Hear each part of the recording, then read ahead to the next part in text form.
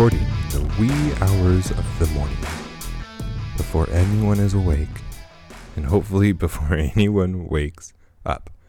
I am visiting with my brother right now, sitting in his office. It remains to be seen if this is a good idea or not. Welcome to How to Build a Tent. My name is Matt Williams. Thank you for listening to this road show on the road, talking about the things that can help make us all successful to further the kingdom of God. My name is Matt Williams. If you want to reach out to me, you can find me on all the social media sites, How to Build a Tent. You can email me, matt@howtobuildatent.com. Love to hear from you. I hear from you guys all the time, and it's just such a blessing. Just keep it up. Keep emailing me, even if you've reached out to me before. I love to hear from you guys again. Seriously, I never think, oh my goodness, I have too many emails, or oh my goodness, I have too many people subscribing. I have too many people direct messaging me. That thought never enters my mind. So rest assured, if you are weary about writing, or you think, oh, that's dumb, he doesn't really care. I really do. I really would love to hear from you. We are part of the Fight Laugh Feast network. Over to fightlaughfeast.com, put in HTBT in the memo field, and you'll get a 15-ounce coffee mug that can hold tons of great liquids, whatever you want to put in there, and it will fit all of your fingers if you're a big dude like some of us are that we've talked about before. Oh my goodness. There is coming up a Trump buying opportunity. That is, there might be some news coming up in the next couple of weeks that could be a great buying opportunity. We're going to talk about that today and so much more. But first, I wanted to talk about this. It's really interesting. Rent the Runway, which is a subscription, or you can rent clothes and give them back so you don't have to pay for clothes. Now, if you are in a position in your life where you feel like you need to have so many new clothes that you have to rent them constantly or have a subscription to get new clothes, well, you may want to think about some things. But if it is for business or convenience, or if maybe you are a brand that needs to put clothes on all the time, have new clothes on, you can't be wearing the same stuff. Maybe as far as podcasters, maybe that's the solution to all the different t-shirts that I have and need, is having Rent the Runway. But what they're doing, I think, is really cool. They're partnering with Marriott's W Hotels, which is a specific brand of Marriott, where you don't have to pack your clothes anymore. Think of the check bag fees you will save. Think of the time wasted trying to fit your bags and trying to get all of your stuff packed, waiting at the end when you're, done with your 5-hour-long flight, and then you have to go wait in a carousel for your bags to be thrown down a chute for you to pick out and to fight the crowd. Everyone's cranky because everyone has to go to the bathroom and everyone wants to get to their destination, and you're just waiting for your baggage, hoping nothing got broken, hoping that TSA didn't break into it. I mean, these are all the things that go through your head. But what if you could just do what most business people do and not have to check a bag and just have your clothes waiting for you, and then you don't have to pack them on the way back. You don't have to worry about laundry. I really love this idea. I was super excited about it. I told you I was recording in my brother's house. And I was telling him, which you need to have somebody like my brother in your life. And what I mean by that is you need to have somebody who's going to keep you level. And my brother does that. No matter what the idea is, if there is something negative to it, he will find it. And I'm not even saying this in a bad way. I'm serious. We want to have people in our lives that will point things out that are super negative, that will always find the thing that is wrong, the issue that's going to come up, and won't just buy into your hype and just be super excited for you no matter what you do. Those people are dangerous. The people that will be super excited for you no matter what you do, what you say, even if it's a dumb idea, even if it's something that you shouldn't be doing, those are the people you want to be weary about in your life. But my brother is definitely not like that. But he said that they had something like this on Shark Tank, which bring. I'm not in the South right now, but it bring up a good idea. If you are somebody who maybe doesn't come up with a lot of new ideas. You're not a really ideator. That is, you don't have a lot of good ideas to start something new. But maybe you are the guy or the guy or a gal who is really good at innovating, and you are really good at iterating new processes, finding out a weak point in an idea, building on it, coming out with the second or third version of something. Maybe you should be watching Shark Tank some more. Or if you want to start a side hustle, if you want to start a business, start watching old seasons of Shark Tank. There's a lot of companies you can look up and see if they failed or not, or are still successful, and try to take their ideas and use them. You know, a lot of people go on Shark Tank for the free publicity, but use it against them. Take their idea and start your own competitive company and do it better. Have a stronger competitive advantage. They'll talk to you about their finances on the show. They'll tell you a little bit about where they are at. Use all that to your advantage and learn from their mistakes, learn from what the sharks are saying about them, and go out and do your own company. Just better. There's this great saying that a colleague of mine says, the early bird does get the worm, but the second mouse gets the cheese. The second mouse gets the cheese. Think about that. Think about what that means and do that in business. Okay, so we're going to be talking about an investment opportunity that could be really profitable. And we're going to talk about some things that you should know about just our economy and what's going on in politics. And we'll get to that in a second. But first, we got to talk about our sponsor, Skillshare. These guys have been just fantastic supporting our show. I'd really appreciate you guys just giving them some love, signing up for 2 free months. And you may be like, what are you talking about? This is my first time watching the show. I don't even know what Skillshare is. Well, Skillshare is an online learning community for the creator and all of us. They have thousands of classes, animation, creative writing, film, video, music production, freelance, marketing, freelance, entrepreneurship. All of these things you can use as skills to create a side hustle. Watch these programs while you're watching Shark Tank and see how you can build on their businesses. You have classes that are on demand so you can learn at your own pace. Get inspired, join a class, create something you love. If you go over there and sign up for a class like on entrepreneurship or like storytelling, which I love that class. Join the millions of students already. If you go over there and join them, you'll get 2 months free when you sign up for Skillshare at Skillshare.com/HTBT. That's 2 whole months of unlimited access to thousands of classes for free. For free, guys. Get started today by heading to Skillshare.com/HTBT to sign up. That's Skillshare.com/HTBT to sign up. You know what I was thinking when I was just reading that ad? It would be really funny to be like, hey, you know, or some kind of like just joke. Hey, I think you need to do more with your life, and then I signed you up for Skillshare for 2 months for free. Here you go. Go do something with your life. That'd be pretty funny. Maybe you have a kid that's still living at home. Hopefully not. That shouldn't be. You know, we know all those people, right? We know those people in our lives, or maybe they're a friend, 25, 30 years old, still living with the parents. Give them Skillshare.com/HTBT. All right. So this is coming up in the next few days, depending on when you're listening to this broadcast, that the Chinese could be hit with a new tariff. And Donald Trump has this decision on the 15th to determine if he's going to slap on these new tariffs on $156 billion or if he's going to move the date again.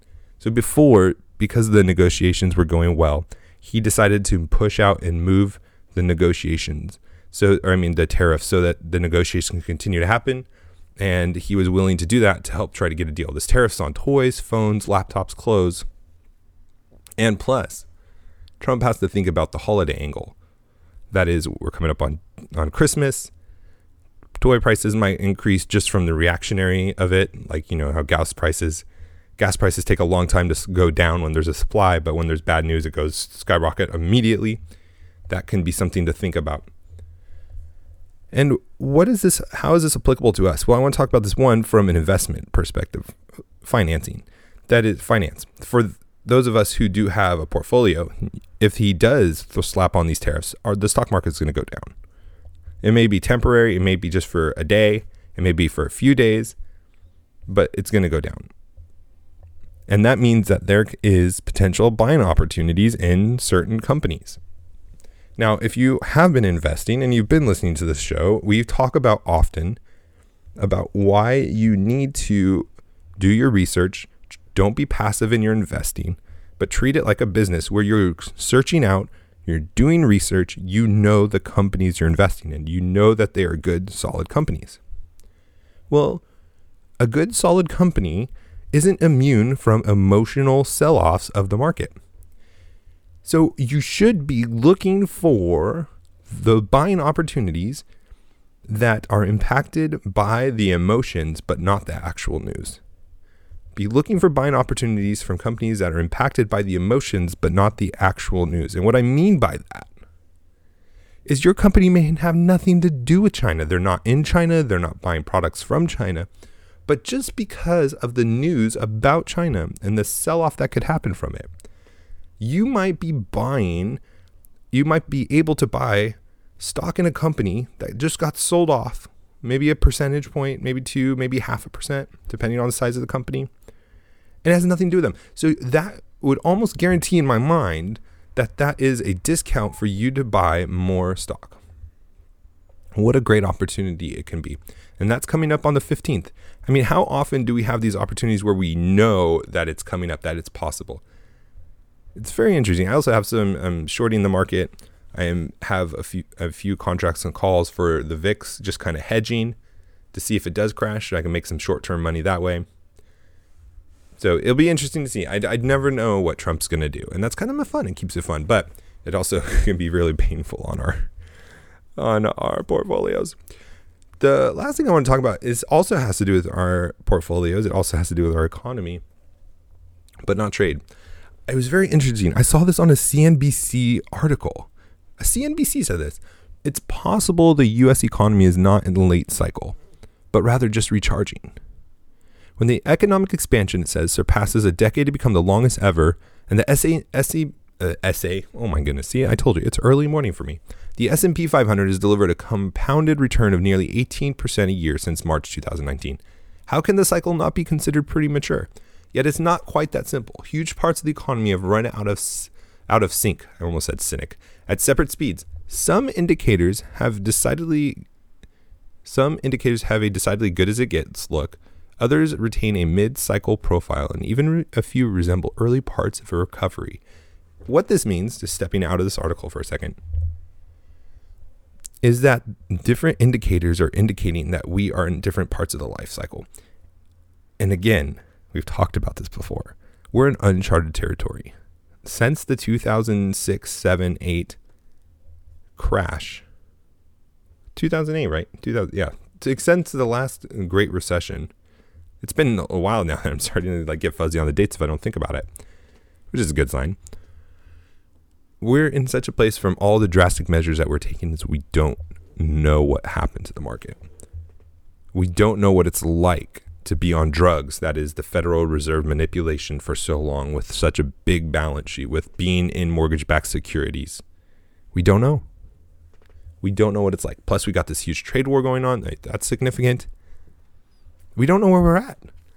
And that should be encouraging because of how much bad news we have. Now, I'm not saying it is going to be good news, but we shouldn't just assume that it's going to be bad news. So I want to just go over real quick, and then we'll end a few of the late cycle indicators and some of the recovery condition indicators. That is, we still have tons of room to grow. When I say recovery condition, that means the economy is going to be growing. Not like Obama recovery, but what a normal recovery. Remember, Obama's recovery in 2008 was the worst recovery in history.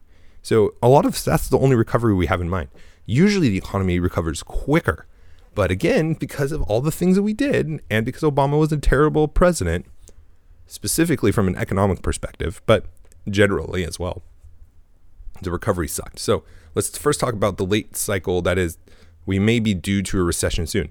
Unemployment rate and jobless rates claims 50-year low, which doesn't sound like bad news, but the question is, can it go any lower? So does that mean we're going to have a recession? So a lot of this is good news, but maybe indicators of late cycle. I'm not saying these are bad things. Consumer confidence hit a cycle peak and now is kind of flattened out, which with the bad news, that's understandable, right? Leading economic indicators have slipped from very high levels.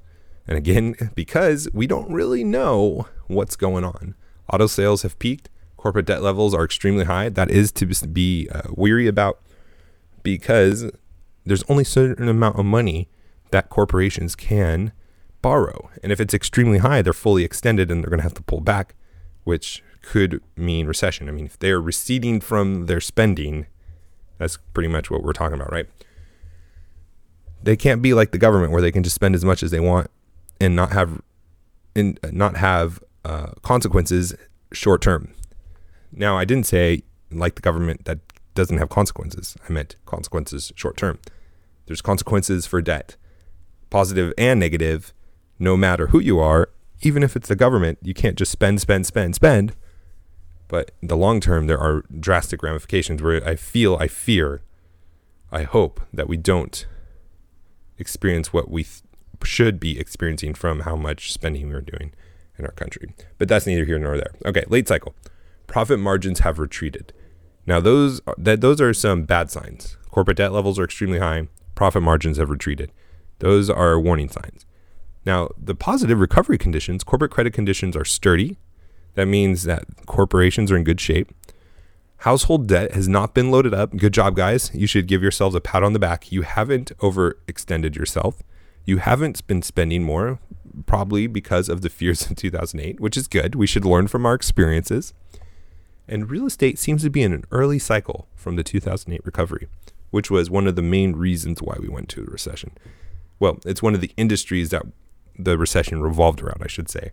The main reason is because of stupid government policies and the banks doing anything they can to make money. I don't hold the government solely responsible. I don't hold corporations solely responsible. I think it was both.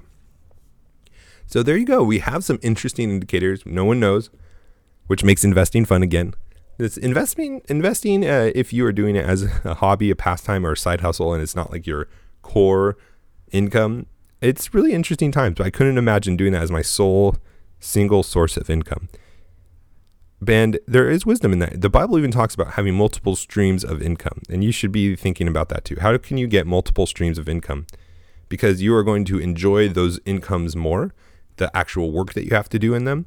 You're not going to feel as much pressure. You're going to be able to take more risks, and you're going to be more diversified and safe, just like what you want to do in a portfolio. So let's go out there. Let's get those multiple streams of income. We'll talk to you next time.